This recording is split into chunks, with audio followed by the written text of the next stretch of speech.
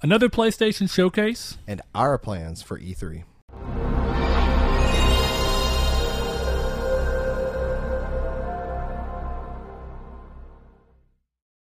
Hello and welcome to Triangle Squared, a PlayStation podcast. I'm your host, Brett Beck, and alongside me, Mr. Saul Bridges, bringing you lucky episode 59. Winner, About damn time. winner, chicken dinner. If you've never joined us before, we are Triangle Squared, a PlayStation podcast, and we post on YouTube in video format every Monday at 10 a.m. PST and 12 p.m. CST. I hate that it does that, you know? Yeah. I see that every now and then where it's like you want to say 12 a.m. because you're trying to follow the structure you've had up to that point. Yeah.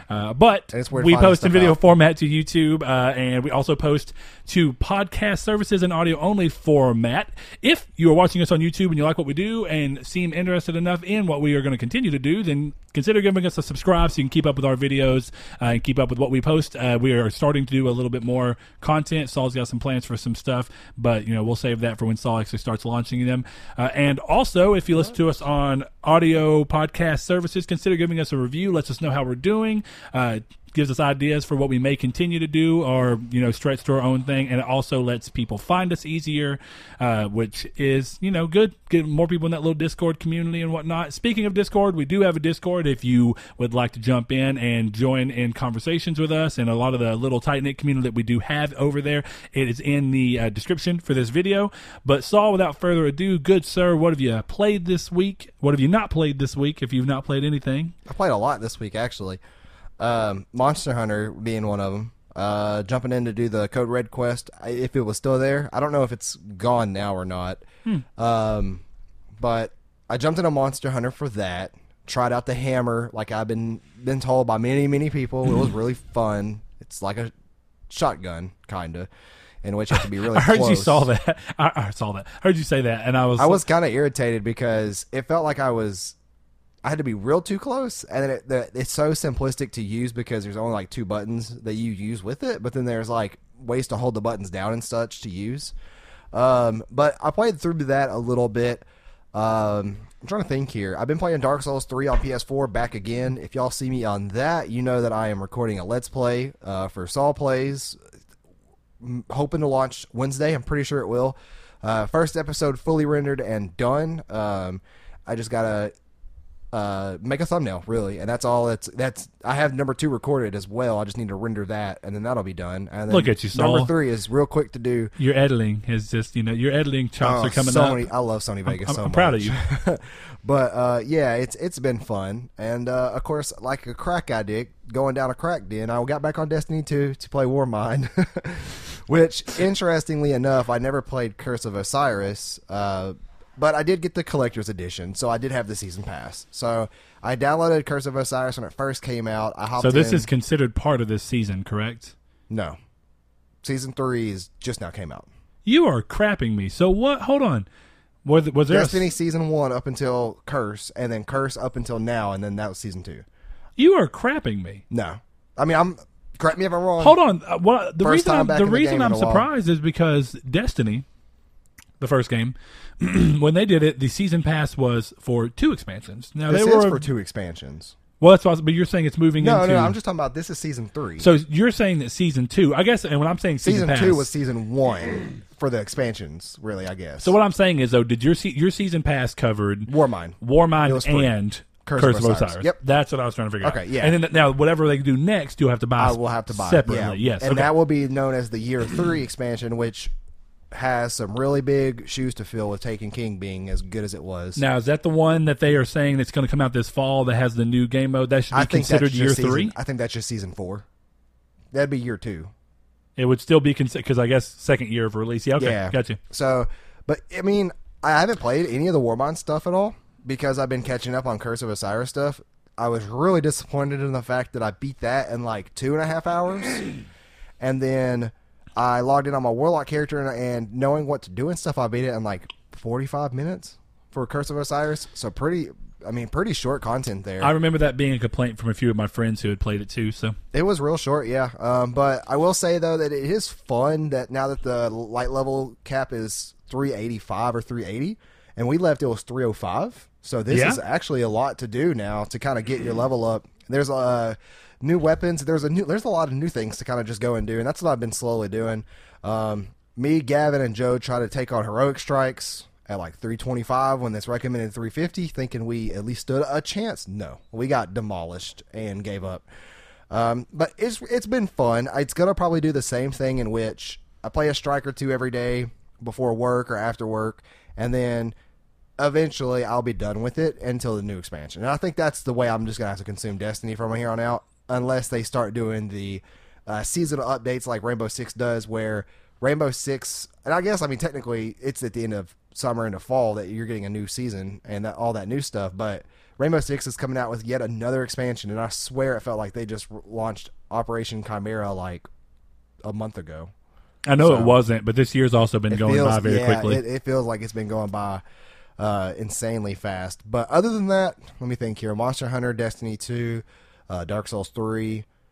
I think that's it. I have not touched my Switch at all. I will be grabbing That's a surprising sentence from you. Yeah, I will be grabbing Bloodstained for sure the day of release, even though Detroit and Dark Souls comes out the next day. But that's going to be an expensive week. Yeah. But thankfully, my Detroit's already paid off. Whenever I traded in like those, however many games, I got like $300 something. Yeah, I just paid it off in God of War and a bunch of stuff. I was like, okay, good. I'm set for a little while. Yeah, I really think that's it. What about you? Have you played anything good this week? So first of all, I want to apologize to everyone. Throughout this episode, I'm fairly positive I'll be clearing my throat a lot. I've had sinus problems all freaking week. I'm ready for them to be gone. Weather's been extremely weird and kind of spastic around here, and it's been very hot as well. But Saul, yes, I have played quite a bit this week. I got the Platinum and beat Seasons After Fall, which I recommend to anyone. The game is super fun. Don't get crazy high expectations, but I'm pretty sure the game is typically $20. I was going to buy it, but then caught it on sale for like $7, which is even better. And then I used that 20% off that Blake put it in the Discord. Shout out to you, good sir. Where did that like come $6. Was that a Universal one? It was one that he got for watching something and then wasn't able to use it when he pre-ordered God of War. So it was a one-time use one. Yeah. Okay. But anyway, I used that, so I got the game for like $6. And first of all, I would have paid $20 for it, no problem. It's cute, charming. The platforming is not necessarily extremely precise and hard, but I actually am one of those weird people that I'm a fan of somewhat floaty platforming. I love Little Big Planet. I love a lot of the games that have that a little more float, where even though I love very precise stuff like Super Meat Boy is a perfect example of like where it's really quick and like you slam down, you feel like a crazy sense of weight. Yeah. This game's not quite like that, but I feel like it fits in with everything and the art style. It looks a lot the like gravity Ori. feels right to what's going on in the game, and I think that you would enjoy it knowing what I watched you play of Ori. I got time. I need time. Really, I keep saying I got time, but yeah, I need time. Like there's too much coming out too soon. Oh god, yeah, this year's been crazy with it. So that's what I did throughout the first part of the week. Every night I've been painting. And dealing with kitchen remodels, so I've been pretty busy. I've been trying to paint at least 2 hours a day, and since I'm trying to be careful, we have to do 2 coats. It's taking up a lot of time, and then I'm doing other construction in the kitchen as well. So the only other thing I've really played so far this week has actually been Batman Season 2 from Telltale, which has actually been super good. Is there something important, Saul? No, I'm just looking. Okay. I saw that you mentioned that in Discord earlier today. Is it better than Tales of Borderlands? Yeah, actually. Wow. And that's really good. I thought season 1 of Batman was really well done, and I guess some of this comes from like the really interesting creative liberties they're taking with some of the Batman characters, and doing things that feel right at home for them, while also doing things that are very different for them. So it's like they're different, and you don't feel like you've seen it gone down this route before, but it still feels on character with them. And definitely the interactions with one specific character, which I'm not going to get into in case you haven't played season 1, because it's just cool. What I'll say is John Doe. If you've played, that's the name that they use throughout this. Yeah, I know. So you'll know. I already know who that is. I've never even played season 1. But John Doe, the way that they pull that off and the way that you're interacting with him. So is he the main antagonist in season 2? No, not. I mean, I don't know. I'm starting episode 5. Of the second season. No, there's 5. So I'm on the last one. I mean, I'm technically there. I haven't clicked start yet, but I just finished 4 earlier today and had to do some more work. Does it perform better than season 1? I have not had a single crash or a single glitch. I may have to pick it up. Which I did have a glitch in Guardians of the Galaxy, so it's nice to be able to play this. There was an update whenever I got this, and there wasn't an update for Guardians of the Galaxy. So I think that's interesting. My old complaint used to be they never updated their games to patch the problems out. But I don't know, maybe Guardians didn't sell very well. I'm not really sure. But I would say that with everything going on, I would expect there to be a Season 3, and I would welcome a Season 3. It's been very good so far, and it goes to show that while I think that there's still a lot of work that needs to be done with their games engine, not even outside of just how optimized it is, I do think that this shows that they do have the ability to make a really good story, definitely in worlds that you're familiar with, and kind of taking that idea of, you're familiar with it, but we're going to take a lot of things and twist them on their heads in ways that feel right. And I think that there's a lot of applause being made for that. And it kind of it's interesting. I enjoy playing these types of games, so I'm extremely excited for Detroit now, because that's one of my big things. Detroit's like an extremely polished, and it does all the things I wish Telltale would do. So all the Quantic Dream games are kind of like that. I know some people have the problem with them being QTE-like, but I think it's pretty cool. So Interesting. I'm gonna have to check it out one day. You can borrow it if you want. I don't know if you did a recap on Season 1 or not, but I traded it in. No, see, I need to get Season 1. I traded it in because I got more money. I got $1 more trading it in than I got than when I paid for Season 1 brand new from Target. Bought it for $10, traded it in for $11. That's pretty good. That's a good value. Yeah, That's a so good change. I was happy about that. Now that was because of some extra value credit stuff, but Saul, before I hop into the news, I'm going to say one thing. Part of our idea, for this year, one of our biggest things for this year going over and over is trying to do more to include the community in our stuff. So one of the things I did, I'm just going to quickly announce, is moving forward every game, and we started with God of War. Technically, as a group, we started doing this where we all played together and helped each other get the platinum as a community in the Discord for Far Cry 5. Well, we also did that and worked with each other and talked with each other for getting the platinum in God of War. So what we were going to do with every big release like that happens, that a lot of the community is talking about platinuming, we were going to do a community platinum collage. And a couple of people got in after the deadline I had given with it, sadly. But I'm going to try and give a little bit more time. And as we get these platinums, y'all send them in and we'll make a community collage of them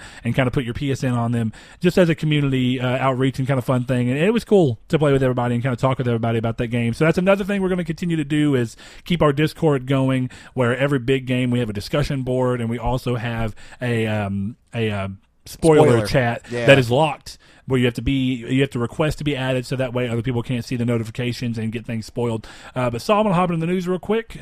Drop. Yeah, I'm sorry. Yeah. I'm trying to steal your thunder. You drop into the hop. Drop into the hop. So, gonna go through this pretty quickly. I'm gonna start editing in the picture that Don't Liam you do it. sent. No, don't you do it.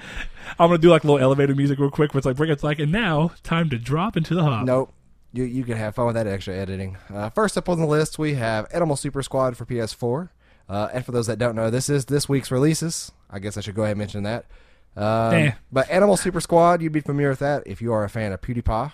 We have A Semblance Oversight for PS4, Azure Reflections for PS4, Dragon's Crown Pro for PS4, the first game on the list available in stores and physically, Forgotten Anne for PS4, Fox in Forest for PS4, Goner for PS4, Hitman Definitive Edition for PS4, available in stores, Horizon Chase Turbo for PS4, Little Witch Academia Chamber of Time for PS4, Magic Knight Grand Charion for PS4, Monster Slayers for PS4. Super original name. Monster Slayers, I know, right? Omen Sight for PS4. Dope key art. Walden a Game for PS4. Welcome to Hanwell for PS4. And the last one on the list, we have Wizard of Legend for PS4. One that actually looks also really cool key art. Yeah. I love the name the game and then a game. I'm going to do that. We're going to make a game, Saul, and we're going to call it something the game, and I think that's just great. What do you mean something the game? It said Walden the game. Like, I don't know if Walden is something else, and maybe that's why they wanted to include the game. Nope. I just want to start using that in weird ways, like Bloodstained the game. Why not? I guess so. Anyway, time to move into the news. Fans of classic 8-bit Castlevania games are in for a treat with Bloodstained Curse of the Moon. It was made a stretch goal for Bloodstained Ritual of the Night originally, which is the 3D Metroid style 3D Metroidvania style game, and releases this month on May 24th for $10. Now that's Curse of the Moon. Ritual of the Night I don't think has a release date yet. Still being worked on. It's got beautiful 3D art rendered things, which is really pretty. The game looks awesome. Saul's excited about the 8-bit. I'm not as excited about 8-bit. Super excited for the 8-bit. Because those games are even more clunky than like Symphony of the Night, which Symphony of the Night is not that bad, actually. No. I'm talking about from a weighty, like going back and playing No, it's perfect. That's how every Castlevania game style should be. It feels fantastic. I guess from an animation standpoint is what makes it look clunky. It looks great because you just there's that weird after image that appears every now, or actually I think it's all constant. the time. Yeah, when you're jumping around on that game. But I'm talking about like when you jump, your legs are just open. The whole jump. I guess so. You gotta forgive that game. That game's 20 years old. Yeah, but I'm just saying, I don't know. It's something weird is all I'm getting at. I can still enjoy it in my nostalgia. I'm just saying it's something that I notice more now than I did when I was 6. If that makes sense, or 7, however the old I was. You're not 27 years old. I'm not 27 years old. I'm not going to give my age out because it's for guessing. I'm 27 years old. Well, good. So they can not have to guess anymore. You're 24 years old. No! Yes. Okay. Final Fantasy 14 players have a new patch to look forward to this month. Patch 4.3 titled Under the Moonlight. Sounds like a romantic date. Will introduce a 24-person raid series alongside new quests, a trial, a dungeon, and plenty more. It's set to arrive May 22nd. I know that Saul may have a little bit of interest in that. Josh, I think, used to play the game. So, hey, who knows? If you play it, you got something to look forward to. I probably won't be getting into it now. I definitely will be. Try not to lose your soul to the game anytime soon. I mean, you don't have time. 3 days before. What is it? 3 days? No, 22nd. You got a couple. You got 10 days. 3 days before everything else. May 22nd. Yeah. Through everything. Yes. 3 days before here, everything. Sorry. This is interesting. Only reason I really included it, and I saw it the first day it hit, and then a couple people shared it in the Discord, so it's obviously something a lot of people find interesting. But hackers working on exploited PS4s have discovered a PSP emulator inside the files for the Rapper Remastered that released last year, showing the game is actually the 2007 PSP release with updated textures running on top of it. This is presumably how Sony handled the Loco Roco Remastered as well. And I'm wondering what other games that they've done. There's been speculation that depending on what they show, if they do show at E3, about the Medieval remake, if it's also the PSP version of Medieval that they remade for PSP early on with new textures on top of it. I hope not. I'm really hoping for a full remaster treatment, but who knows. Saul, do you remember Dead Cells, the little crazy Metroidvania style game that looked really dope? Anyway, Dead Cells, a self-described roguevania, so that's mashing together roguelite elements with Metroidvania elements, has announced that the game will be releasing physically when it launches in August. So I know that, Saul, you may not be as excited about that because it doesn't matter to you as much, but I'm excited about it. Is that a game you're going to get on PlayStation or Switch? Switch. Darn you. If it lends better to a handheld style gameplay, I'm getting it on Switch always. What about that sweet platinum, sir? I mean, if I love it enough that much, I'll just buy it again and get it at platinum. You're a brave man. All right. In a financial conference call, EA's CFO announced that Anthem will be releasing in March 2019. He didn't quite say that. He said it would be releasing in the last quarter of the year, the last month of that quarter. Their fiscal year ends March. The last month would be March. So kind of picked that up. And right before the end of the fiscal year, he also went on to mention that they will quote, open new ways for fans to join the community and play early, end quote, stating that it was to get feedback and refine the game. So who knows when that will be, if that's going to be something that's early 2019 for you to be able to play, but I guess it means that we are going to see a solid chunk of legitimate gameplay at E3. You know, we were talking about that last week, and who knows? So we'll get a better idea of what exactly it looks like, since that first one was kind of more of a proof of concept showing. Saul, this one was pretty interesting. I'm sure you would agree. In an interesting move, WB and Monolith Games are removing microtransactions from Shadow of War with the new expansion, Desolation of Mordor. So that makes Star Wars now a game infamously known for its microtransactions, and also kind of rebelled against for its microtransactions that dropped them completely. And Shadow of War, which was another game that was really attacked early on. Do you remember that people were mad because they were doing a microtransaction that was for like a special thing in order to honor one of the developers' memories? Yeah, and people rebelled back against that. So what I mean is ridiculous. That's not. I agree. I think that was actually a cool use of microtransaction if you're going to have it. But whatever, it is what it is. So this game sounded, from anybody I've ever heard talk about it, that it was based around grindiness to an unbearable level for in game stuff without microtransactions. How is this going to fix that? I don't agree with that. You don't. I've heard everybody else in the world.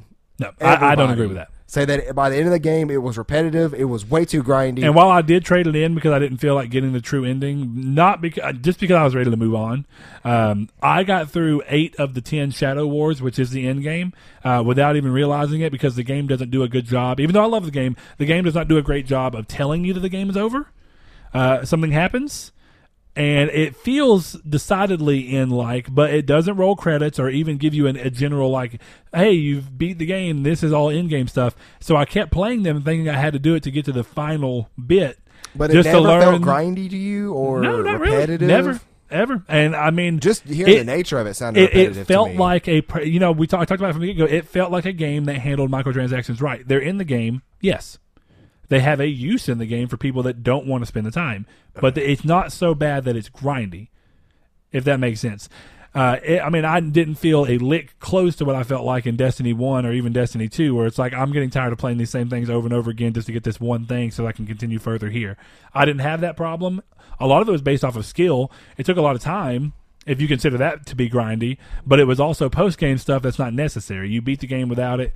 It's only for people that want to continue to play the game because they enjoy the gameplay, if that makes sense. So I would say that that's not a problem that needed to be fixed. But, I mean, if for those who thought that... Stupid computer, man. For those that thought that, I mean, I don't know. I would imagine this wouldn't fix it because now you can't even buy something to just a disagreement to be had, it sounds like. Yeah. I mean, I don't know. That sounds like people trying to headhunt where there's no real headhunt necessary. I mean, it's nice to see them removing it, probably because they've already made the money they're going to make off of it. And it's like, well, why keep it in there at this point? Well, it'll be a good PR stunt anyway. You guys that have played it, let us know in the comments below. What y'all think? I'm sure if you found it repetitive. Yeah. And then we'll see. We'll weigh y'all's responses against mine and see if I'm just weird and like the game a lot, or who knows. Monster Hunter World has shipped through 8 million copies, remaining Capcom's best-selling game, which is insanity. Because it hit that 7 pretty quickly. Nice to see them go to 8. And they're actually still doubling down on ways to sell that more. Obviously, sales are slowing, but the game has been obviously steady with release, so who knows. Apex Construct, a PSVR action-adventure game featuring robots in what looks to be an exotic world, now has a demo available on the PlayStation Store, which is cool because I can't think of very many PSVR games that have had demos. There's a few. And I think a lot of them were on the demo disc that you got with the headset. You couldn't even download them separately from what I remember. So it's cool to see them actually be out like this. So, hey, if you have a VR and you've been curious about the game, it looks fun, then I'm probably going to try it myself. That way I don't spend money on something I may not like. Next up, Sony is bringing back the Road to Greatness tour, in which a semi goes through the nation, and this is for U.S. only, with some of the newest PlayStation games and upcoming ones as well. For info on dates and what cities they'll be visiting, visit the PlayStation blog. They have a post that goes over all that, what dates they'll be coming to which cities, and maybe you'll want to drive to one of them. It's not a huge list. It looks like it's maybe about 10 to 12 cities, which is about in line with what they've done before. But hey, you may get to play something cool that's not even out yet. Who knows? Maybe Days Gone or something crazy on there, considering they're letting other people play it. Speaking of Days Gone, Sony Ben's Days Gone will be the cover story for June's issue of Game Informer. Alongside this, we get a lot of information from the game's director, John Garvin. GI, which is Game Informer, also showed the first hour of the game and confirmed an early 2019 release window, which is what I've been saying forever. I'm going to stick with a February. What do you think, Saul? February 2019. Yeah. Okay. And you know what? I'm going to be even more ballsy. February They've been doing this 13th, 2019. Is that what you're going to do? That's what I'm going to do. Because what I was going to do is go in and look, because I'm not exactly sure the days. Let's see, I'm going to say it's a Friday release, so I'm going to say February 15th, and we'll be able to see if I'm right in future episodes. But yeah, February 15th, that's what we're going to hold to. Anyway, they said that it will be an early 2019 release, and for the game to expect a 30-hour main storyline, which is impressive, and I hope not tedious. They mentioned a couple of things, like the game will have flashback sequences, which I have a slight reservation about. That seems a little odd, but depending on how they go about doing them, I think it'll be okay. Yeah. Which will go into his relationship with Sarah, I think is her name. I could be wrong about that. But his woman, obviously, that they showed in the trailer early on, as well as some other cool stuff about like the way that the freakers work, or whatever, the zombie-like creatures of the game, and that they kind of hoard up, and that they, I think they're adverse to the light, stuff like that. That's kind of cool. I'm not a huge zombie fan person. I still think, even though they went into it, that to some average viewers, it's going to look a little too much like The Last of Us. I do get that the game is really not like The Last of Us, but you're talking about people who don't buy games every day. What happens when they see it and might get it and go, oh, it looks too much like this? But I think that also helps it, because people who don't normally buy games will get it because they're like, oh, this looks like World War Z. I want to play World War Z. That's true. Yeah. So it's like a double. It could work for them, and it could be their downfall or to their benefit. Speaking of cool-looking games, though, first-person shooter Atomic Heart was revealed with an awesome trailer showcasing Bioshock-esque gameplay in a stylized Soviet Union. Did you see this song? I want it so bad. It looks so good. No release window was given, but the trailer's gameplay looks decently enough along that I would imagine we're going to see more sooner rather than later. I don't necessarily know that I'd say E3, because it didn't mention if there's a publisher involved or if this is a completely indie game. But Saul, what do you think? E3 or not? E3, and if this game comes out this year and it's good, this very well may be my game of the year. Do you really feel like it'll come out this year with everything else it has to go up against with the rest of the year? I think that it fits the perfect niche to go up against. Because there's nothing else releasing similar to it. Yeah, like I think that this game could come out in December. What else is in December at this point? Nothing that I know of, but here's the only other thing I'll say. While I think that this looks really cool, the Bioshock style first-person game, which is also kind of what I like about Dishonored, Arcane did that with Prey and obviously Dishonored, and with all that said, none of those games sold well. Prey didn't sell well. Prey was garbage. Dishonored didn't sell well. This game better not be garbage. So my point being, though, I wouldn't say Prey was garbage. I think Prey was an all right game. It was just different enough. I think that it did not deserve to be $60, especially when you can beat it in as fast as you can. But I think that happens with a lot of games. You could technically beat Far Cry 5 in 5 minutes. I'm talking. Well, yeah. Whatever you say. So hey, isn't that different in Prey though?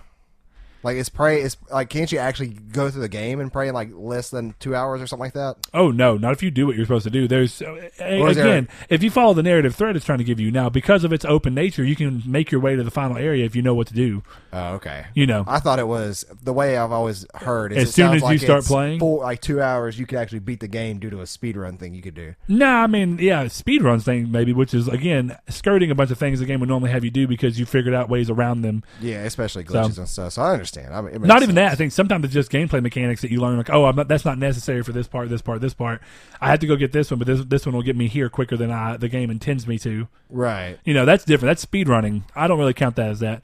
But the game looks awesome, so I hope we see it at E3. And I don't know. Part of me hopes it's an indie game, just because I'd like to see a little indie game winner like we saw with like a Hellblade come out. I don't know. But we'll see.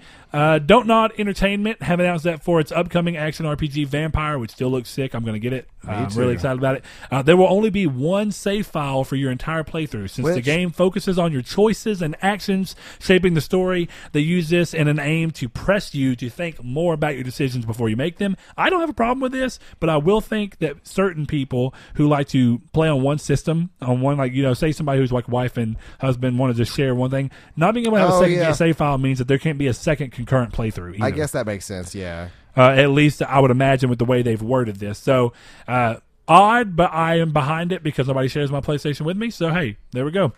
And now getting into the crazy stuff of the news that I'm sure everybody already knows about, but hey, it warrants being talked about. Walmart Canada potentially leaked a ton of E3 announcements by posting listings for a number of games, including Rage 2, Splinter Cell, which has been rumored for a while, Just Cause 4, interesting, because Just Cause 3 did not sell very well. Very interesting. No, it did not. Borderlands 3 and more with just black key art over a case template and really botched-looking text over it, just white text that said the name. And since then, Walmart have come back and said that the leak happened as a glitch and that postings were for speculative games. Interestingly enough, though, Saul, I don't know if you noticed this, the leak showed Final Fantasy VII on Xbox. Well, now, yeah, that's could have happened because that's always been a given. The reveal trailer said play it first on PlayStation. there's no telling if that's PlayStation and PC. Because Yeah, I that's guess exactly so. what the original Final Fantasy And that's VII what did. Nier was on. Neo. Nier. Oh yeah, Nier 2. But I thought you were talking about Neo because of it came to PlayStation first. Yeah. Then came to PC at a later date, which I think is what's going to happen here. If you look at it, that's exactly what happened with the original Final Fantasy VII. It released on PlayStation first, and then it came back around for a PC release later. So I think they're kind of leveraging that again. But even then, I wouldn't rule out that the possibility would be more along the lines of PlayStation 4 and Switch. I'm not saying it's impossible for Xbox to get it, but we've already seen that Square is shying away from putting certain releases that are very JRPG centric onto Xbox. I mean, they Yeah. kind of know it's a waste of now Final Fantasy VII performs really well in the West, so that would be the only reason I'd be like, okay, this is why they would break that. You know what I mean? Because they have a chance of actually selling it. I don't- There's been some rumors that Nier might be coming to, like World End talked about with Nier coming to Switch and Xbox. I don't know. I don't quite think that personally. I feel 7? no Nier Automata. Oh, Nier Automata on Nintendo would be on the Switch. Would be I think it'd be amazing. interesting. I don't know. The game's not just technically demanding, but I don't know if they could get it to run on the Switch without a lot of work. And is that really worth the potential extra sales? I don't know, because they didn't even go back and fix the PC version, really. And that was I think an they area of did. contention Somebody- for a lot of people. Somebody correct me if I'm wrong. I think they did as of like a month ago. Oh my God, that's crazy. I'm All right, good for them. I guess, yeah. Like Still hoping for some People on from PC can Nier finally- news in this Square E3 conference. yeah, bring me Nier on Switch.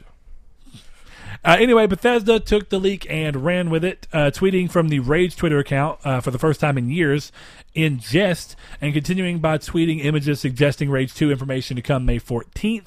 The day this goes live, we'll see. Some people were speculating, and I said it myself, even in the Discord, and they were like, well, maybe it's just a Monday release.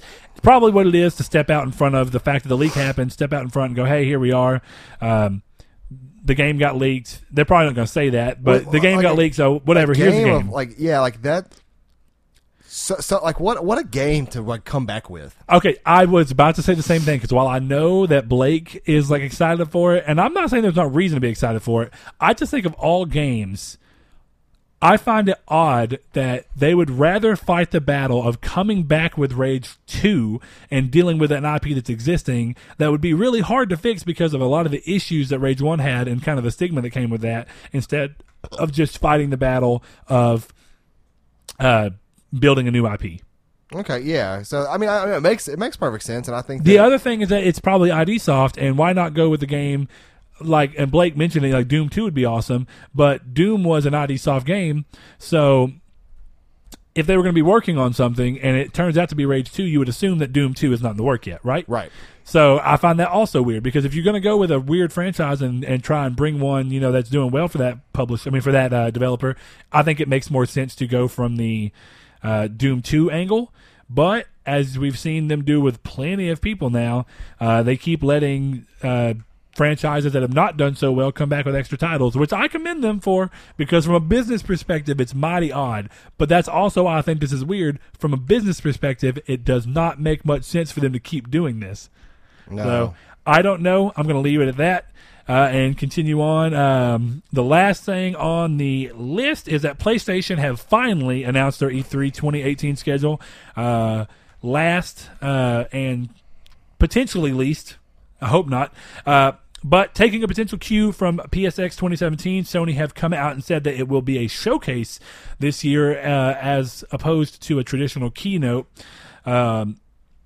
And that it will be focusing on 4 games in particular, at least from the first-party side, which is Death Stranding, Ghost of Tsushima, Spider-Man, and The Last of Us Part 2, which we knew would be at E3 this year from PSX last year. But alongside third-party and independent dev announcements, tune in June 12th at 6 p.m. PST, and we are going to be talking about that a little bit. So, Saul, do you want to hop in? I think that's interesting, but we'll get into that in a little bit, because that kind of deals with the topic of the show. But Saul, what do you want to go ahead and do reader mail? Or do you want to hop into kind of our E3 plans? Let's go ahead and do reader mail real quick, Okay. just so we can have a little bit of extra time for our E3 plans if we need them. Steve Bitto asked a great question. We'll use that as our lead into our topic. So we'll actually bring that up after we go over E3 plans. Right. But Matthew Green wants to know, is it too late? Or he says, I know it's late, but could Sony do anything to revive the PSP and PS Vita? No. Not from a hardware perspective. Now, what they could do is put those games onto the PSN store. Yeah, because he says, what could Sony do? So I guess, in our opinion, what could Sony do to actually reverse the fortunes? Right. And I got to say... make it a more accessible. You're peeking there, my dude. Huh? You're peeking just a little bit. You're peeking. Oh, well, it doesn't matter. Okay. You said peeking. I'm like, peeking at what? Your screen? No. It doesn't matter. That's fine. Hey, look, if I'm blowing the hell out, y'all just tell me for next episode, and I'll lower myself down to a little mouse squeak. But what I think is interesting about this question is that you'd want to look and say it's too late for it, right? But by the same thing, you would think, well, it's too late for the 3DS because the Switch is already out. 3DS has been out forever. The reason I say that is because... actually loves the 3DS, though. Sony did not love its bastard But here's where I stand son. on this. The reason I say that is because by now it's hard to do something with the Vita because it's such old technology. Getting new games to release concurrently on it's getting harder and harder as these engines keep updating to a point where the Vita is not able to leverage a lot of these, and it's really hard to port over to that system for a lot of developers where they're choosing to just drop it and not even try it. And we already saw it happen with a lot of developers promising to bring it to Vita just to have to can that promise because they could not get their games to run on Vita. Yeah. So when you see that, it's like, what could Sony do? Sony could have done something long ago. That's the thing about that. Sony does not need to do anything about it now because they really can't. There's nothing that Sony's trying to do or they could try and do now that could really reverse the Vita's sake, because what happens with the Vita is that you're well past the point in which people will go ahead and actively try and buy it. Yes, it'd probably be cheap, but now it's too late because Sony have completely quit selling them new in the States in general and in all territories besides Which is Japan. ridiculous. The only place you can get a new Vita is in Japan. Now, does that make sense? Absolutely. It's the only country where the system sells. It's the only country where really the games sell a lot. America and other territories have done decent, and there's been a very active group of people who are very vocal about their support of the Vita, and it's obviously a great system. I love it. I wish that something could be done to bring it back, but I think at some point you got to face the truth. Because it's so far gone, and because they've waited so long to do any real steps towards it, and because they abandoned it when they did, and straight out came out and said, hey, we're abandoning it, no more first-party support, we're just going to let it float on. And that was about 2 or 3 years into the system's life, and I think it was like 2.5.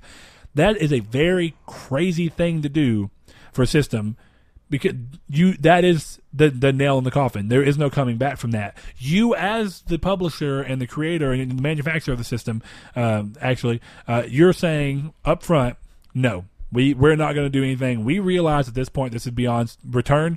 Now, what's been crazy is that even after that, the Vita actually continued to thrive in its own little way. Obviously, not in comparison to other systems, but it did thrive enough, and the community did well.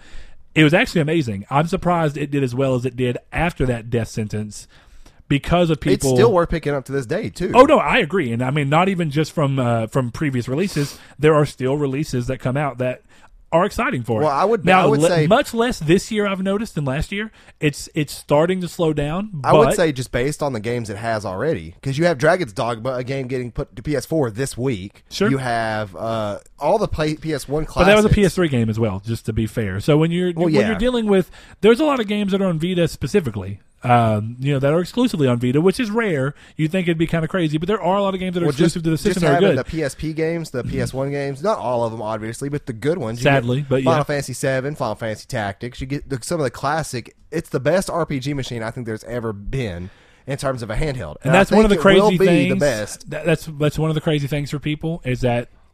It's what drives some people away from even wanting to get it, because they're all you hear from people about it. Oh, it's great for JRPG fans, and it is. Yeah, it is. It is. But I do think it's also great for people who are willing to experiment a little bit with indie games, because there are a lot of really cool indie games on there. That even though it's moved along, I do think it feels the best on Vita in comparison to the other console you can play it on. Now, yes, you can play it on your phone and stuff like that, but Severed. In comparison to the 3DS and Wii U release, I think it feels best on Vita because of the way the game is meant to be played. Holding the system the way that you do feels the most responsive to what you're doing and the most receptive to you being able to play it. I think Sever's a great game. I think the Drinkbox, any game they put out for the system is worth trying, and it's really interesting. A lot of them have come out on other things, but if you've not played Guacamelee, I think playing it on Vita is a great place to start. There are plenty of Vita games that are really cool, and I'm surprised that I'm not going over. We talked about Soul Sacrifice a few times. Freedom Wars was a very interesting way to end out. It's a kind of divisive game. Some people liked it, some people didn't. Obviously, Uncharted, Golden Abyss was a really good game. Killzone, God, help me, Mercenaries was a fantastic game, and it was the best example outside of Uncharted. They're very neck to neck for different reasons of taking a franchise that was spawned or at least very heavily popularized on the PS3 and continuing it on the Vita in a way that felt true to the series and was just awesome. So I say, regardless of what you want to play on the system, there's little bite-sized games that are really well. I thought East Origin was awesome on it. Yes, that's on PS4, but if you've not played these games and you have it in you to go ahead and play them, or you have it in to try them out, and you can do so on the Vita, I would say do it. You'll find that you enjoyed them more on the Vita than on PS4, at least in my experience. I think that would hold up across the board. There's a lot of games that are just really, they really work out better on the Vita for me, and a lot of them have to do with games that don't crutch on voice acting or anything like that. It's just more about the gameplay experience, right? Right. So I don't know. Saul is in a weird spot. He had one and then had some dead pixels, and he's not felt the need to pick him back up. I mean, I would pick it back up again. I just need a guarantee that won't happen again, and I don't have that guarantee. Realistically, I probably could have just went through Amazon, got a return, and been fine, because I know Amazon's pro returns. I mean, maybe. At the same time, it's kind of one of those things that you buy a screen protector for it, you buy a skin for it, you put it all on there, then that happens, you got to do it all over again, and then get everything delivered back all over again. It just kind of killed my spirit. Maybe one day I'll pick it back up. It definitely won't happen. I mean, Saul, the chances of it happening again are so low. I still have my original Slim Vita. I mean, I still have my original Vita and my Slim Vita, neither of which have problems. I know. It's just my original Vita. I think you're just kind of over it too. Like you support it, but you're like, I've gave it a shot.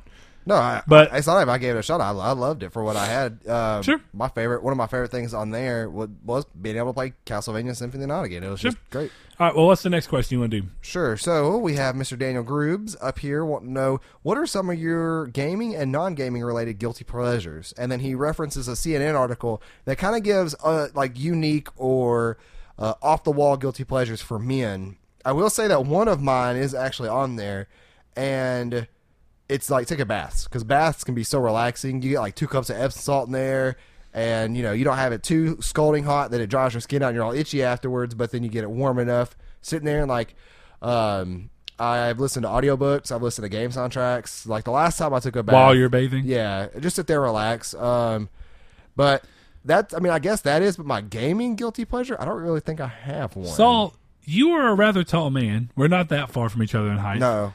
How the hell do you fit in the tub? I mean, I have my knees up. Like, I don't just like lay out. I can't lay out. Dude, if I'm in a tub. Because you're what, 6'3", right? And I'm like 6'1". Yeah. So if maybe it's different in bathtub, tubs, but if I'm in any tub I've ever had in my life, if I'm in a tub, either my body's in it and my legs are pretty much wholly out, or my legs are in it and my body's out. No, like you just like lay on your back with like your back up against the little slope, and then just have your knees sticking up. Like, even when I do that, man, it ends up being the majority of my legs out of the water. I mean, you just gotta get a deep tub, I guess. Like, our tub goes up like halfway through my thighs for all that really want to know. But I just think it's interesting because I don't take baths because they're not relaxing. They hurt me because I'm having to contort my body in weird ways. I don't do baths. This is also. Do you have any other guilty pleasures? I mean, I was trying to think of a gaming guilty pleasure. I don't really think I have one. Yeah, I don't really think I have one for gaming. So guilty pleasures is a weird thing. This is kind of where I was going to go. Guilty pleasures are a weird thing for me because I think I've said it on here before when people are talking about guilty pleasures in other areas, but because guilty pleasures imply that you'd be ashamed technically, or that you wouldn't necessarily love that someone found out about it, right? It's kind of one of those things. It's like, oh, it's a guilty pleasure. Like, I enjoy doing it, but it's a little odd that I enjoy doing it, and I wouldn't want everybody in the world to know I do it. I don't have that, and I don't really know what it is. Anything that I just like really like to do, and when I do it, I'm like, oh, this is awesome. I will gladly tell anybody. And with that being said, it's a weird thing I would again. So I'm just going to go off of what normally would be things that I imagine people would be like, "Why would you tell somebody that?" But I like old Selena Gomez music. I knew that. Yeah, of course, because I play it in the car with everybody. I don't care. I play it. But yeah, old Selena Gomez, like her first 2 albums with Selena Gomez in the scene, I enjoy them. They respond at the tail end of the time period when pop music was very rock inspired. It's still very poppy. But I like it. You kind of have like, some guitar licks in there that are really cool and kind of have like a punky vibe to them. Like, yeah. And they just got a weird upbeatness to them. So in that same vein, I really like old Kelly Clarkson and also old Avril Lavigne.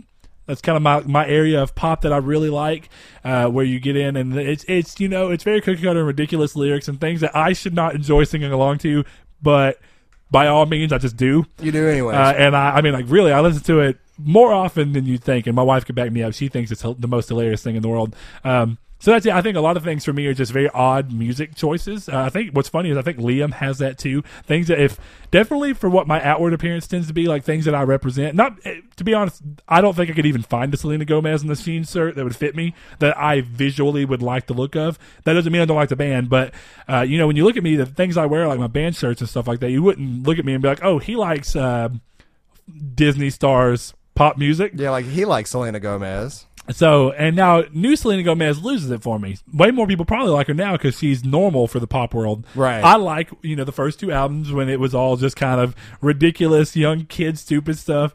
I don't know why. They're catchy. They're fun to sing to. They're fun to listen to. I even laugh at a lot of it. But that's the other thing. I say this all the time, and it's a little different. You make fun of hotel books. I make fun of hotel books, but I like hotel books. So I'm making fun of them because I feel like it's okay for me to do that because I'm only making fun of them in a way that's jestful and something I enjoy. You make fun of them because you're trying to crap on them. Yeah. But my point being, I make fun of everything. So, of course, I make fun of Selena Gomez and stuff, but I enjoy it. And I'm more likely to make fun of something that I enjoy than I am to make fun of something I don't enjoy. That's a good answer, though. Like, that works. But that's one. I wouldn't say I have a gaming one because I don't know. I kind of own up to everything I play. Yeah, exactly. I can't even think of something that I play. Doki Doki Literature Club. Like, yeah, like I'm not going to hide that.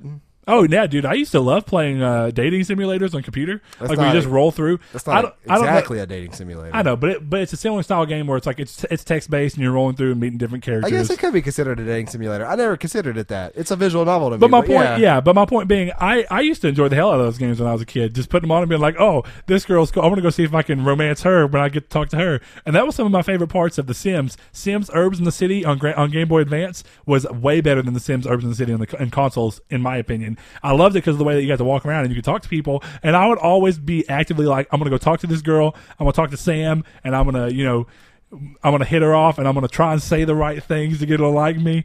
And I don't know, it's fun. That kind of stuff when I was a kid was really fun. But Dan, I'm sorry, I don't really know that I have anything like that. But one thing I am gonna get out, Mr. Dan Groobs. Oh yeah, go ahead and get us. We has done some very nice stuff. One of our very first articles of fan mail, like literal mail. That did not include me. Not literal mail. It wasn't postage. It was UPS. But look at this, folks. Oh, is that a resistance to? If you are listening on audio only, you can't tell what it is. It is a Resistance to strategy guide in mint condition with the poster in the back still included. And it's a really cool poster because it's actually a trophy poster that shows you all the things that you're supposed to do when you get a trophy on one side and then some concept art on the other. So, Dan, thank you so much, man. That's awesome. One second. Let me see that because there's important stuff in here that... I was holding the spine.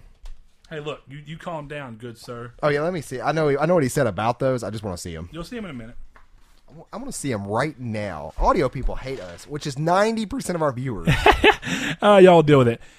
Dan writes, Brett, I know you're a huge Resistance fan, so when I found this packing for my move, I knew what had to be done with it.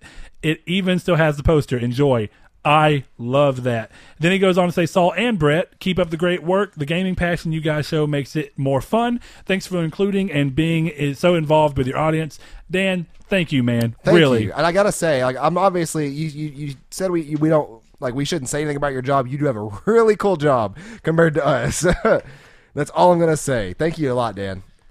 Little do you know, I also have a cool job. I don't have a cool job. I mean, if I take your job, it is a cool job. I think I've said what I do on here once. I mean, I don't care.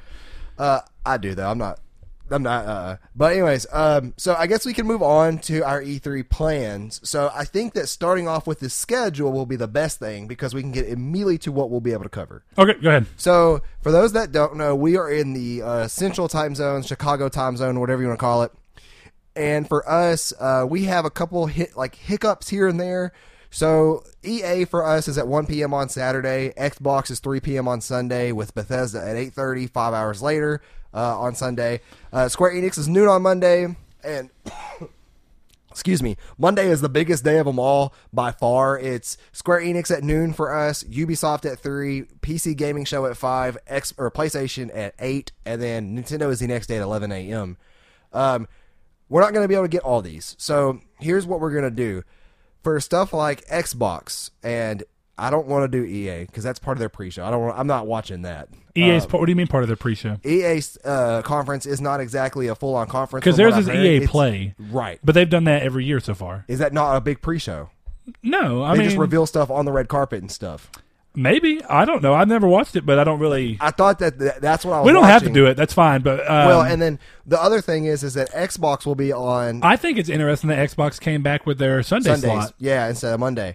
But Xbox and Bethesda is something we should be able to hit if you want to. If not, no, absolutely. Okay. I will say this: I don't think that we'll be covering them as Triangle Squared. This will likely because we're doing this on Nartech Gaming Twitch. Right. I think that those will just be kind of we'll do that more as just a Nartech Gaming thing. And then the PlayStation one will be a Triangle. The Squared PlayStation thing. one will be a Triangle Squared presents kind of style thing, just because I think it's more fitting. And I'm actually extremely interested to see what Xbox does this year.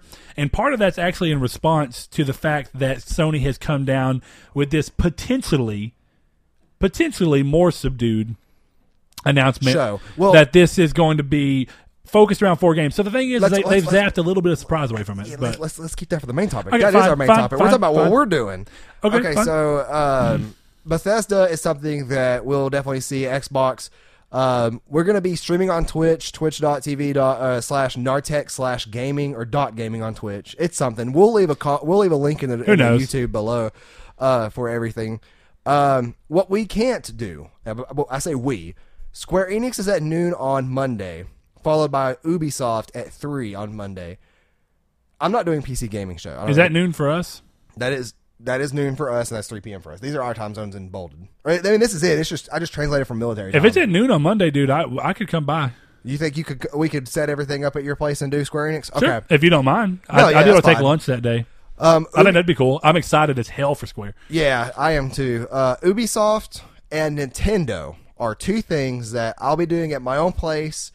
I'm supposed to be having some internet infrastructure upgrades to our service this week of E3. So if I don't live stream it, which is what I'm hoping to do, I will just do a reaction of it. I will be using OBS and whatever, filming myself, watching the YouTube videos of it, the live stream, and then we'll upload that.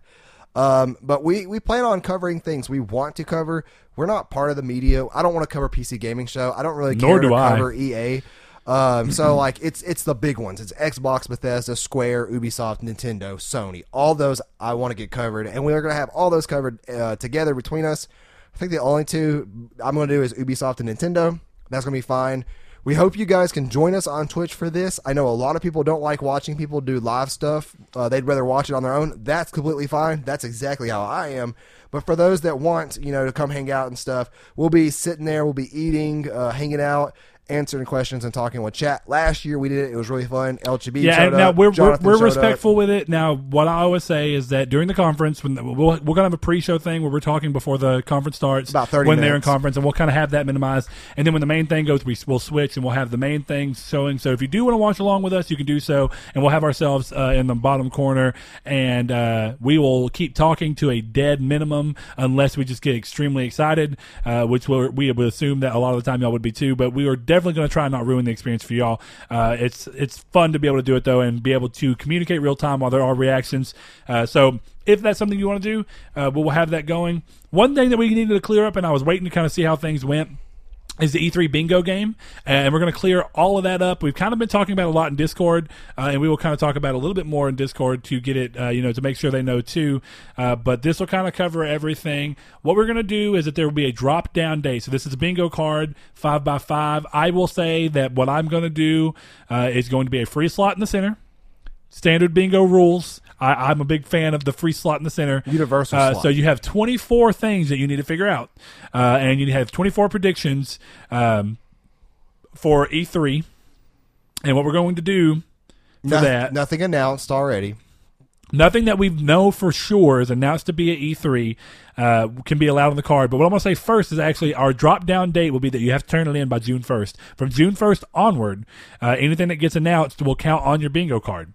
So because you put it on there, and we're going to consider it for the month of E3, basically, kind of what we're doing up until the end of the conferences. We're going to kind of play it that way. By nature of the show, if it's a third-party thing, then you can include it on your card. And we don't want to bash anything like that. It's not what we're aiming to do. So we're going to steer away from any Xbox things so that people don't try and put rude or stupid things about Xbox and trying to do that. You don't have to like Xbox. I'm not saying that. Hey, it's what you like. You have your personal preferences. But we do want to be more centric of things that can work on Sony's platforms. So if you want it to be during Bethesda's conference and it's something that's going to be multi-platform, that's fine if you want to include it on there. But for the most part, it's got to be either a third-party game or something that's going on that will pertain to PlayStation in some form or fashion, or to gaming industry as a whole that will affect all consoles.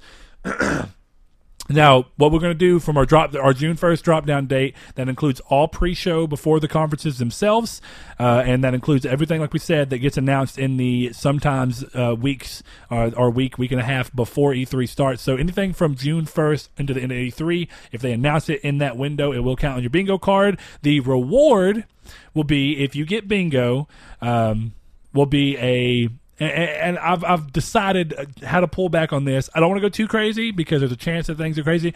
If there's one person that wins, we're going to do a $25 card, a PSN card. And wherever, if you're in a specific country, we'll find a way to work that out and we'll get it to you. We've done it once before. And then if we have more than one bingo where two people actually do manage to get it, then we will kind of split that and do like 2 10s or maybe 2 20s. We'll figure that one out. I want to say two. So what do you think? In the moment, 2 10s? To be fair? 2 10s, okay, yeah. so 2 10s, two $10 cards. And then if it goes 3, we'll kind of figure out the best way to go about it. I don't think that will happen. But as far as what you can put on there, kind of Saul was wondering about that earlier. You can kind of, now that we know with Sony's announcement that they're going to be focusing on 4 games, those 4 games can still be included, but they're going to have to be more involved than just saying that we see this game, because like one of the things is we knew that we were going to see Last of Us 2. Well, now we for sure know we're going to see Last of Us 2. Specifics. So it's got to be a specific. If it's saying we see a 5-minute gameplay of The Last of Us 2 with a April 2019 release date, then that's fine. That will count. If you want to say something even as bold and like this is where the idea originally kind of came from, if you want to say that throughout all the conferences, we see at minimum 5 new battle royale games and or modes across different games mentioned or released or revealed or whatever. That's something you can put on there. And I think that we want to have fun with this. So I mean, don't try and play it safe just to win. Please, I mean, if you want to, you want to. I want to see people do things that they want / also think will happen to an extent. So go crazy. I mean, if you think that there's going to be a Vita 2 announcement, go for it. Sean Layden said there's not going to be any hardware at E3 this year, but that's what I was talking about today when they were like, "What are you mad about?" And I'm like, the fact that officials are coming out saying what's not going to be there. Let me dream. Let your dreams be dreams. Oh, and I forgot to say too that next week, if everything goes as planned. Episode 60, coincidentally enough, will be live streamed on Twitch. We will be doing our E3 hopes and expectations, and we are going to our dreams and expectations. It's not going to be near as fun this year with all the crap that they've all said already, but it's going to be fun. We're going to be live streaming. Drop on by if y'all want to. We're going to let everybody know via Twitter. We're going to show up like 20 minutes beforehand before we start. And of course, when we're all done, these will come to YouTube and SoundCloud and all the podcast services as usual. Everything we do on Twitch in the next coming weeks. But We will be interacting with chat too. You know, if Liam wants to pop in and ask us a funny question while recording, you guys will see that and reference that. One of the things we'll have in the live one is there won't just be, because it won't be structured the same, it will be live. There will not just be 3 reader mail questions. We will be constantly interacting while we're doing it. And we'll mention, if you want to give us some of your E3 hopes and dreams live, we'll talk about those too while we're doing it. Basal, do you think it's about time to hop into that main topic? Yeah, even though we've I feel like the main topic is going to be shorter than the E3 announcements because we kind of just spoke most of our feelings. Hey, that's why we've just been being chill and cool about that one. And yeah, I did say a little too much, but that's okay because I have a lot to say still. But I'm curious if you do. Okay, Saul, do you want to read it? You want me to? I got it. Our last read email question, going to, of course, lead us into the main topic. Mr. Steve Biddo says, I'm sure it's the topic of the show, but what's the story with another showcase from Sony? This time at E3, the biggest show of the year. Seems like they're really taking their foot off the gas. Are they winding down before revealing PS5? Brett. Okay. Are they winding down before they reveal the PS5? Okay, so this goes back to what I've said for months. I mean, really almost for a full year. I have constantly said that we are getting a very similar window to what we saw, excuse me, with the PS4 announcement and release window in 2019. Now, I was very concrete on that. Then I kind of stepped back a little bit. Now I'm coming back with this still pretty concrete, actually. Coming back around to the concrete side. I think that what this shows is that at this E3, they are trying to figure out how to hold their guns just right with a few surprise announcements, I'm sure. Right. I think that's one thing. While they're saying it's going to focus on these 4 games, they're not saying there's going to be no announcements. Just like, they still had announcements at PSX, even though they said they were not going to do anything crazy. And they didn't. But there were still announcements. Medieval was announced. I mean, that was kind of cool. They announced the Wipeout VR mode. There are announcements. To what degree, who knows? But what I think is interesting is that you're seeing Sony wind down and say, look, we've already got all these great games that are coming out that are obviously going to kind of be scheduled to release throughout 2019.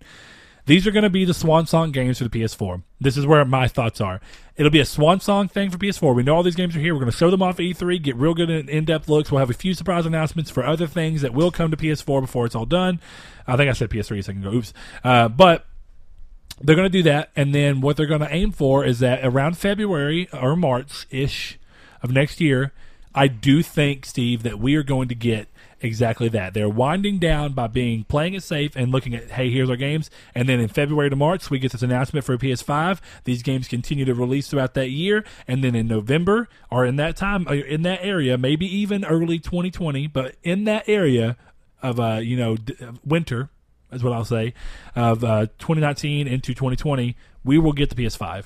And the reason, them being so shy about everything and kind of coming out and playing it so safely is such a weird thing to me. And there's a couple of things that it could be.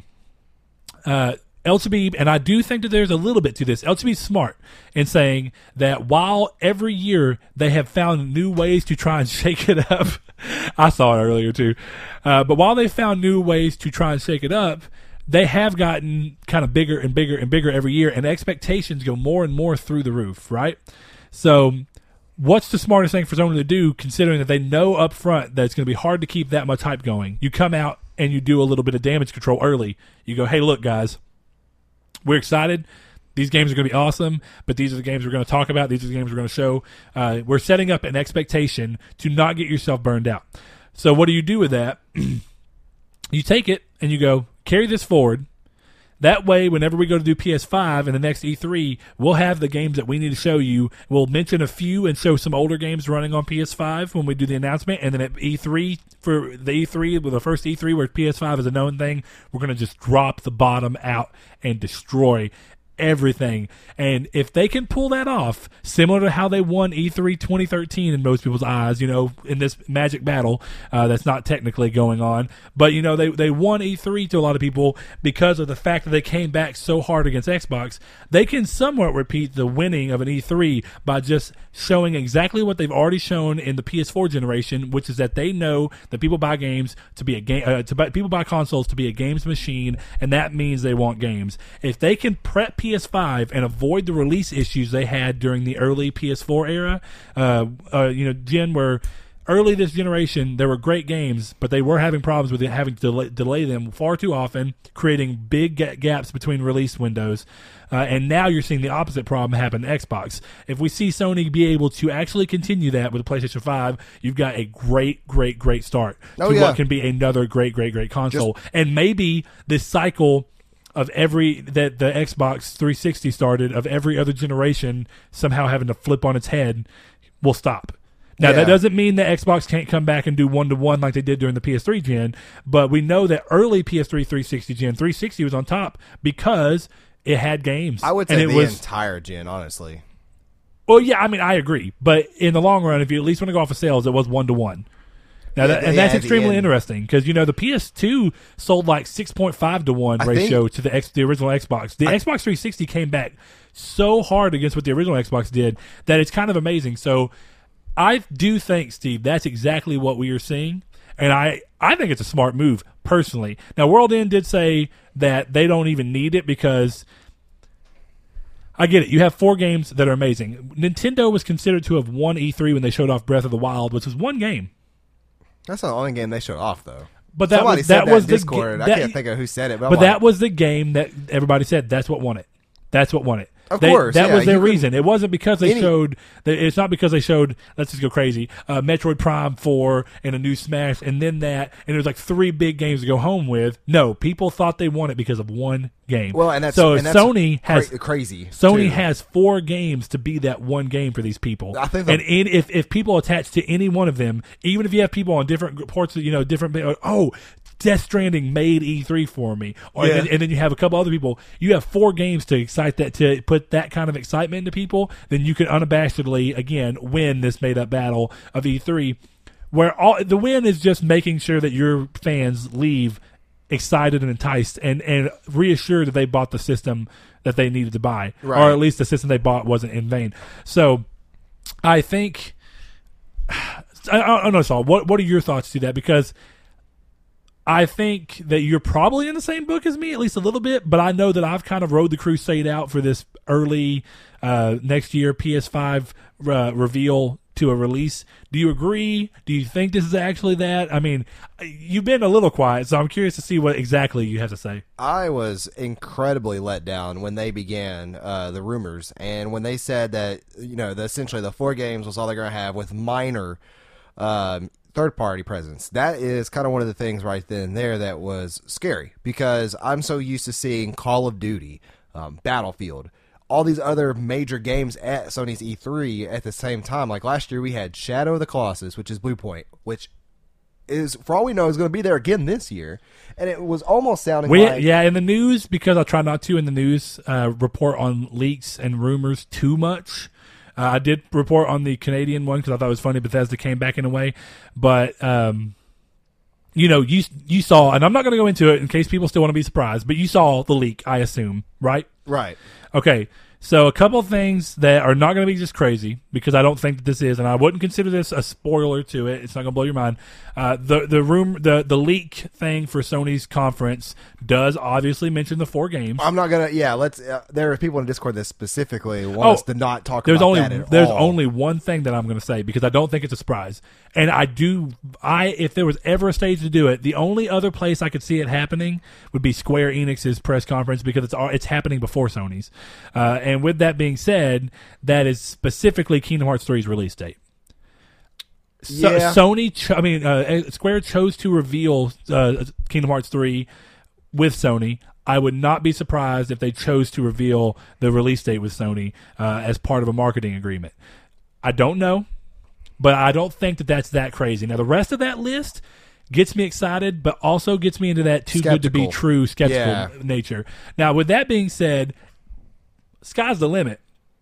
But leaks aside, let's just say if E3 goes down exactly as Sony has said, I'm going to be disappointed overall. And disappointed even, would you have been, I guess this is where I kind of lie on it. I mean, I know you're going to be disappointed, but do you think that this does signal somewhere, some way to the fact that PS5 is coming in quickly? Oh, yeah, no doubt. But it also signals that this generation has been I can't even speak right now, I'm so tired. Renowningly bad about these stupid early releases. reveals. Reveals. Right. Where you And see something too many I times. am sick of Days Gone. I am sick of They're Spider-Man. not going to show Days Gone I again. am Interesting, sick. too. Have they confirmed that? Yeah. Okay. Now, sizzle reel maybe, but that I don't count sizzle reels. Yeah, I don't either, as long as it's less than 30 seconds clip. But I'm sick of seeing these games that we've seen the past 3 years. I will say this: the one thing, and I think that they would save it for PGW. I do think you don't do that. Like, hold on. When I say save, the only thing I think you see because because Days Gone's a new IP. I think the only thing you see is a very short trailer with a release date at either of these conferences. I don't think that it even deserves a trailer. There's now like 3 hours of gameplay footage out on this game. I don't need to see a 1/10 of the game's full length already a year before it's out. Oh, I'm with Absolutely you. ridiculous. And I've not been a big fan of the Game Informer 1 hour of gameplay thing. I think that's very odd, but I also don't partake in it. But what I will say is that that's a new IP that faces the challenges of a new IP. People are not going to buy it off of name recognition alone. People are not going to buy it off of the Ben Studio. There are people that are going to buy it off Ben Studio alone. There are those fans that love Ben Studio. I am one of them, but that's not a common. That is not a common. It's not. But also, there's that other part of the population that hears zombie game and they buy it no matter what. Sure, but you are dealing with a medium that's constantly known for having a lot of bad zombie games actually, and just where people the bad zombie games still sell though. It's like the Resident Evil series. Resident Evil series is the worst movie series ever. Okay, but Monster Hunter, and we're talking about games, but I'm with you. But Monster Hunter sold more than Resident Evil. Does that not surprise you? I mean, no. My point being is that people are Hunter, people are burned out on zombie for a number of things, right? They are. It's funny you brought up Monster Hunter when the guy who's directed all the Resident Evil movies is directing the Monster Hunter movie. Oh, gross. Yeah, exactly. That's what I'm saying, right? But look, my point being is that there are more challenges with the new IP. No, there is than anything. So I do think that the reveal date, the release date, needs to be revealed at a conference. Whether at the only 2 conferences I can see it being at, the only other one would be PSX, right? Because PSX would be before the early 2019. You're talking about December. If you give me longer than a 30-second trailer for this game again, and then you finally give me a release date, I don't care. It needs to be 30 seconds or shorter. Make it short and sweet. If you give me anything longer than 30 seconds, I'm going to scream into the microphone. I want everybody to witness that. I am sick and tired. I'm getting sick of Death Stranding at this point. I was going to say that. My biggest concern with this entire thing, I do want to go back to my question I was going to ask you a second ago, but I cannot believe that Death Stranding is going to be here. And the only way that I come out of this with a changed mind that it shouldn't have been here, and I currently think it doesn't need to be there. Gameplay and a release date. Gameplay and a release date of early 2019. Those are the only no, it's 2 not things. getting early. Oh, I don't think so either. Sure. I don't think so either. But that's my thing. If it's not going to come out in the first half of 2019, let's just say that. That's a December game. If it's not going to come out in the first half of 2019, I don't want to see it until next E3 or PSX. One of those 2. If that's when it's coming, 2019 for sure, let's just say it's going to release in August of 2019. I'm not saying it is, but I don't want to see it until PSX at the earliest. I'm probably going to be the one to eat my words here in a month, and actually exactly a month from now. But a month, and they're going to show like Death Stranding. They're going to show a 5-minute gameplay clip of the actual gameplay, and then they're going to slap on a February 2019 release title. I will eat my words for sure. I will eat mine. That's exactly what I'm saying. The only way I come out of this press conference being okay with the fact that they've shown Death Stranding again is if I walk away with a very clear representation of what the gameplay is and what the core idea behind the game is. Not necessarily, because I still want there to be mystery. That's a big, cool part of Kojima's games. But I want to have a much more clear idea of this is Death Stranding, right? Right. And then on top of that, I have to know that the reason they chose to show it now was because it's coming before next E3. Yep. That's the only way that I'm okay with it. This recent 4 years, I would say, has made me entirely cynical in terms of releasing a game and having to see it for 3 years in a row before it's played. Now, I am sick of Spider-Man. They did a great job. They did a great job with Shadow of the Colossus. Oh, they did fantastic. They showed quickly. They showed another new. They showed They showed like the brief sizzle trailer last E3. PGW. They showed us the actual Colossus fight. Then we didn't see it again until the game released. Right. Right, and that's awesome. perfect. Perfect. That's exactly how it should be. Needed. Now, when you're Detroit and they released, I think 13 hours total so far, not of gameplay footage, but of not of direct game footage, but of gameplay stuff, like between Connor and everybody else, really. Like they've had what? Connor's the only one you've seen in-depth gameplay of. Well, I'm not talking about the beta. No, I'm talking about talking that's the only one about- you've seen in-depth gameplay. They've No, I'm not talking about shown. trailers and such. Yeah, that's why sure. I said not gameplay or Well, not. I wouldn't say not- 13 hours. I still think that's a little bit of a hyperbole, but I mean, I get Over what, the I past get what 3 you're years? saying. We are seeing way too much. Now, depends on what you mean because they're reusing footage. I don't count that as new footage. You know, they've not shown me 13 cumulative hours No. of the stuff in this game. No, we've Again, probably that's seen the length of the game. Yeah, we've maybe I don't know. I would I guess would around imagine probably 13 and 20. But my point being, yes, they showed Detroit too much. They just have. Way too much. Thankfully, they've done it in at least a smart enough manner. Well, I'm getting a little sleepy too, so now I think about 13 hours. That just sounds ridiculous. If I fall asleep on this show, let it be known that Brett can punch me in the face. Okay, I'll do it. If I fall asleep. But yeah, I mean, my reservations about E3 are one thing, so I guess now we're kind of getting into that. But I'm not going to go into what my expectations are here. I'm going to leave that more for next week, and I'm going to kind of let some wild dreaming go on. And Saul, what we should do next week is figure out our E3 bingo cards on the show. That way we have them clearly down and we don't change them. And that's I our don't think we accepted should do it date. on the show. I think we should reveal them on the show. Okay, well, I already have mine that's in my fine head. because I we're going to just be gotta talking make it. about them, right? So we're going to do that. But yeah, I think Steve is onto something. They're paving the way to PS5. How could they not be? Is where I stand. Another right? curious fan theory in my head is that The Last of Us is not a PS4 game. Neither is Death Stranding. I'm with you on Death Stranding. I'm I'm not with you on Last of Us. I don't think Last of Us is. When you think about the release window for The Last of Us, So what about Ghost of Tsushima? Because we saw No. The Last of Us well before Ghost of Tsushima. we've never seen Ghost of Tsushima. That's the thing. It Well, was we're going to revealed last we're year, going to see gameplay and this then, time. What was it? It was revealed at PGW. That's late last year. I will say that. No, I know. Yeah, So, and then there was that panel the same time at PG or was that PSX. PSX was there where we the go. panel happened, and it And was they a show- developer-oriented panel. It was a good They panel. didn't show anything. Well, they showed you. I laughed because they're like, "This is concept art of the game," and it was like, "This is like actual art." Like, I get where you're going, but like, this is beautiful. I want to see actual gameplay footage, though. Yeah, sure. But I am concerned about some of these games because I feel like The Last of Us is not going to live up to my hype of the first game. I just feel like that it's not going. Now that especially that you're playing as Ellie, I do not think that the game is going to live up to the first one. I would am be not concerned very about that because of surprised. Ellie, but I mean, Well, I'm no, with you. just But saying, I'm just saying because of certain things because there's a reason you're playing as Ellie. so here's the one thing we've not talked about that I do think is worth mentioning here because it's extremely interesting. Uh-huh. Now that Sony, and this is why I was saying I'm so interested to see what Microsoft does this year. Right. I always watch their showcase or whatever you Oh, want no, to I call like it, their watching keynote everybody's. anyway. But It's fun. specifically, I'm going to watch with bated breath this year because what Sony is doing right now is announcing to everyone, including their competitors, that there is a chance, and a pretty decent one, you know, if you want to take it at face value, that this E3 is very subdued in comparison to other recent E3s, right? Right.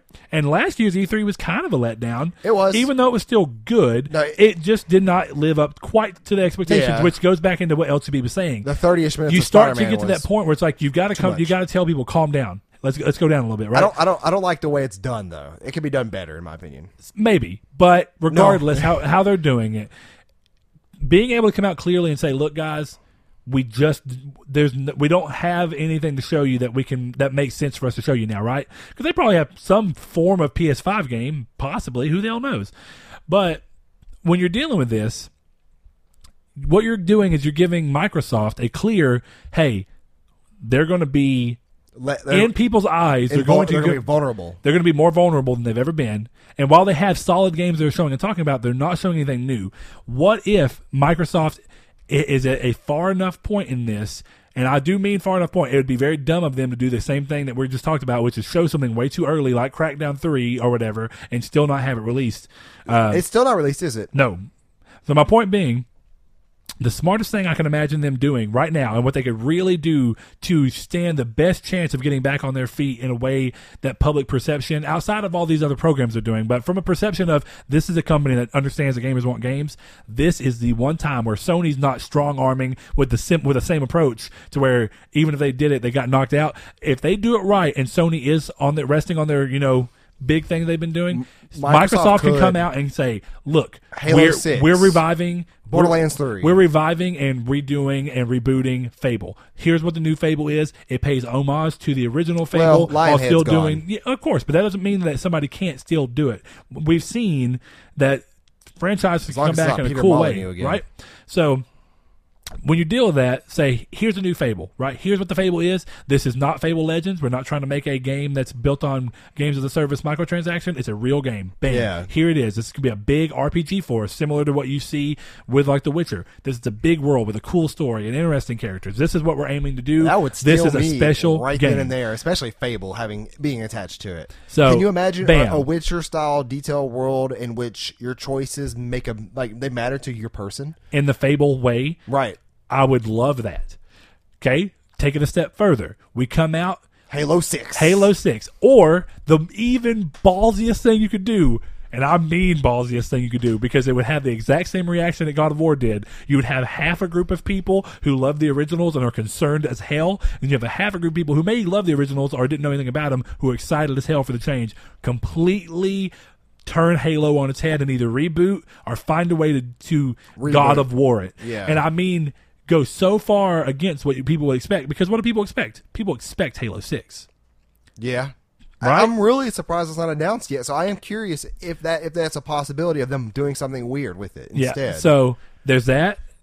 Even if they just came out and said Halo 6 and they showed that it was a noticeable upgrade over 4 and 5, dude, that would be enough, right? I'm still amazed at 5's level design in multiplayer. It looks like Source Engine stuff. Oh, God, yeah.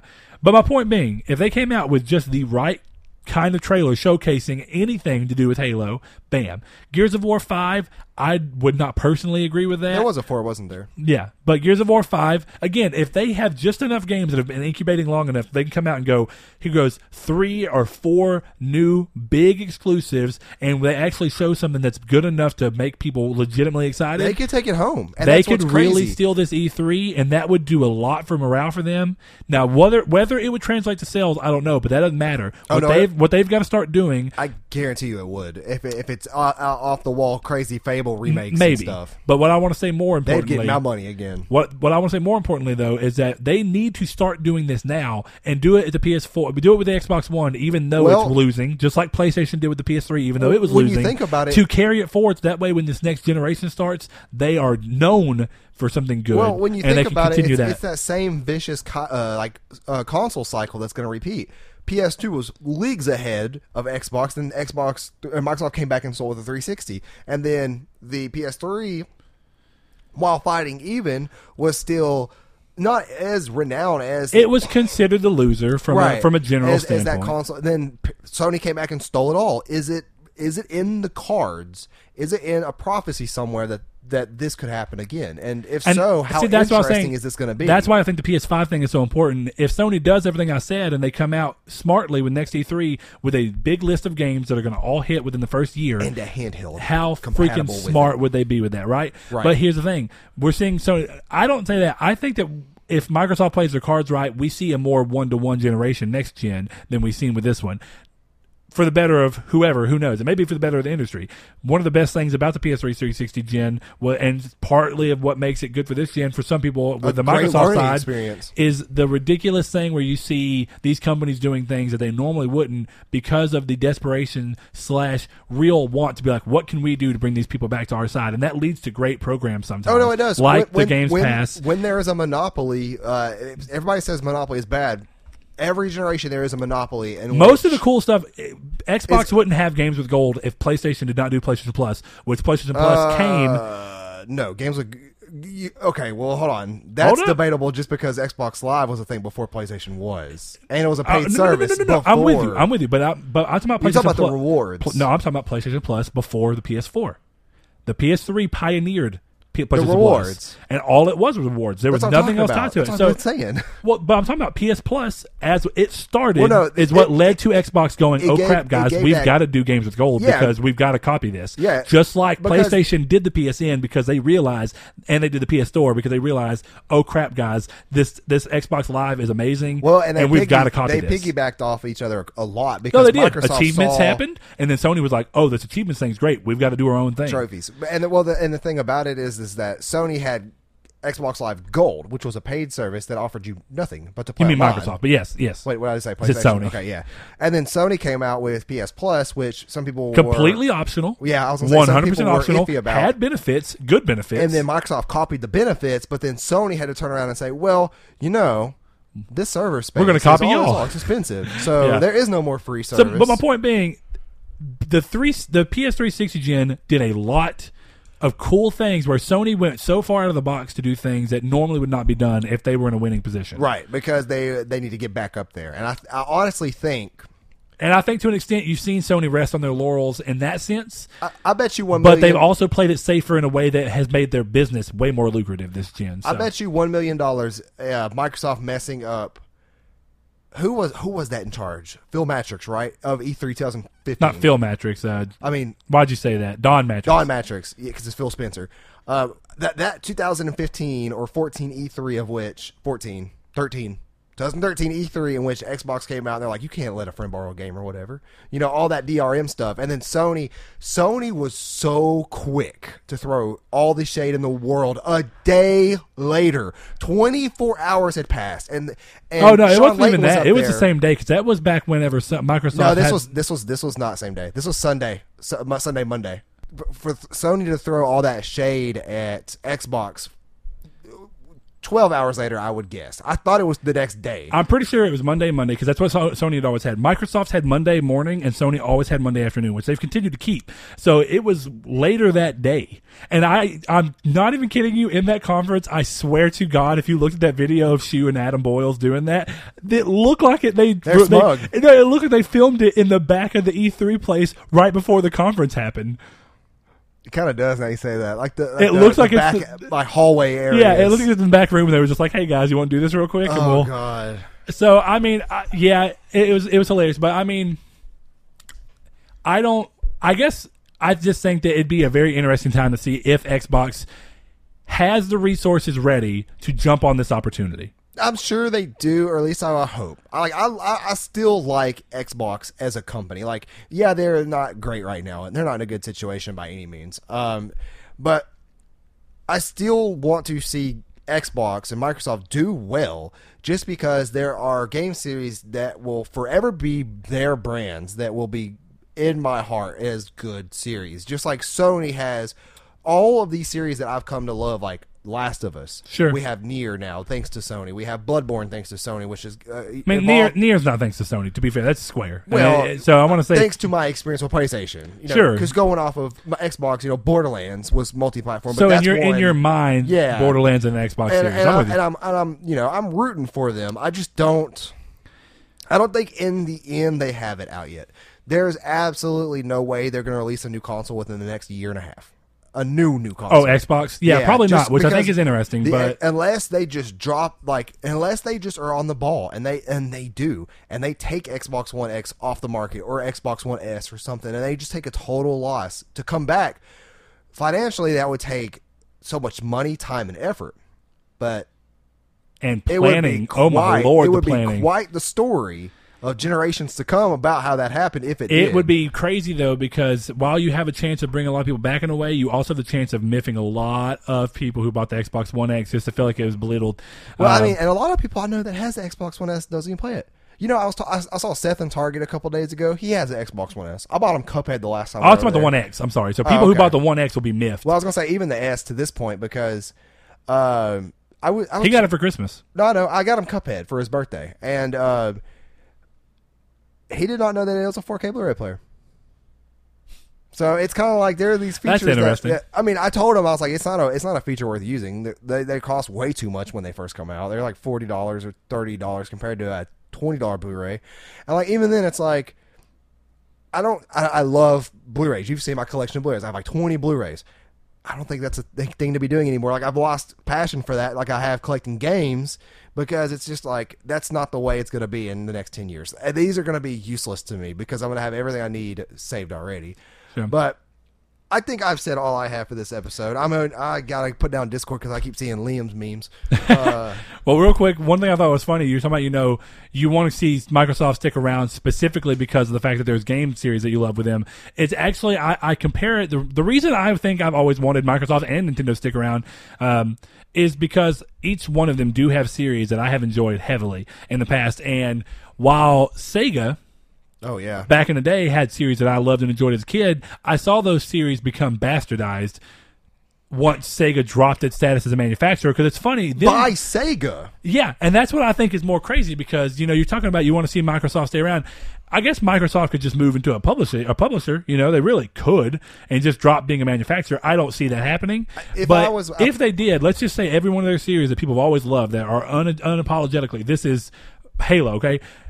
Halo's already been kind of bastardized, depending on the fan that you asked. But no, my point being that there's a lot of franchises that you could see them trying to continue on with to be their strength of their publisher side.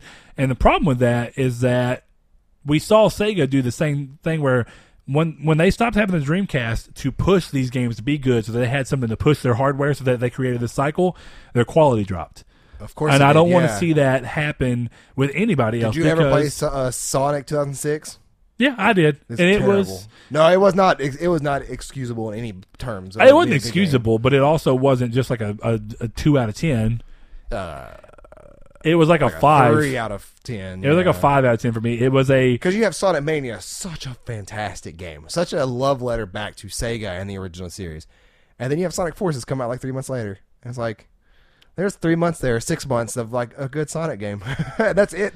We've had 6 months of good Sonic in the past decade. It's such an interesting conversation because it may not even happen. I really would imagine that we never see Microsoft leave the gaming space, but I guess anything's possible. So I'm with you, Saul. That's about all I have to say about that. So lots of rambling on in this episode. Yeah, it has been, but it's been a fun episode, Saul. It has. And until next week when we go in live from Saturday night or whatever it is, if everything works out well, it will be a Saturday night. Won't it? Shut up. All right, guys. This has been episode 59 of Triangle Squared. If you liked the video, be sure to like it. If you disliked it, dislike it. And always let us know what you think in the comments down there. Yeah. Let us know if you think that this is a move towards the PS5, because I know that I feel like in the first thing I'm going to hear from World End is going to be that no, he doesn't think it is, which we'll see. I'm curious to see what his reasonings are. But hey, if you think that the PS5 will be coming because of this, let us know in the comments below. If you think not, let us know why. But until next week, this has been Triangle Squared. Thank you, guys.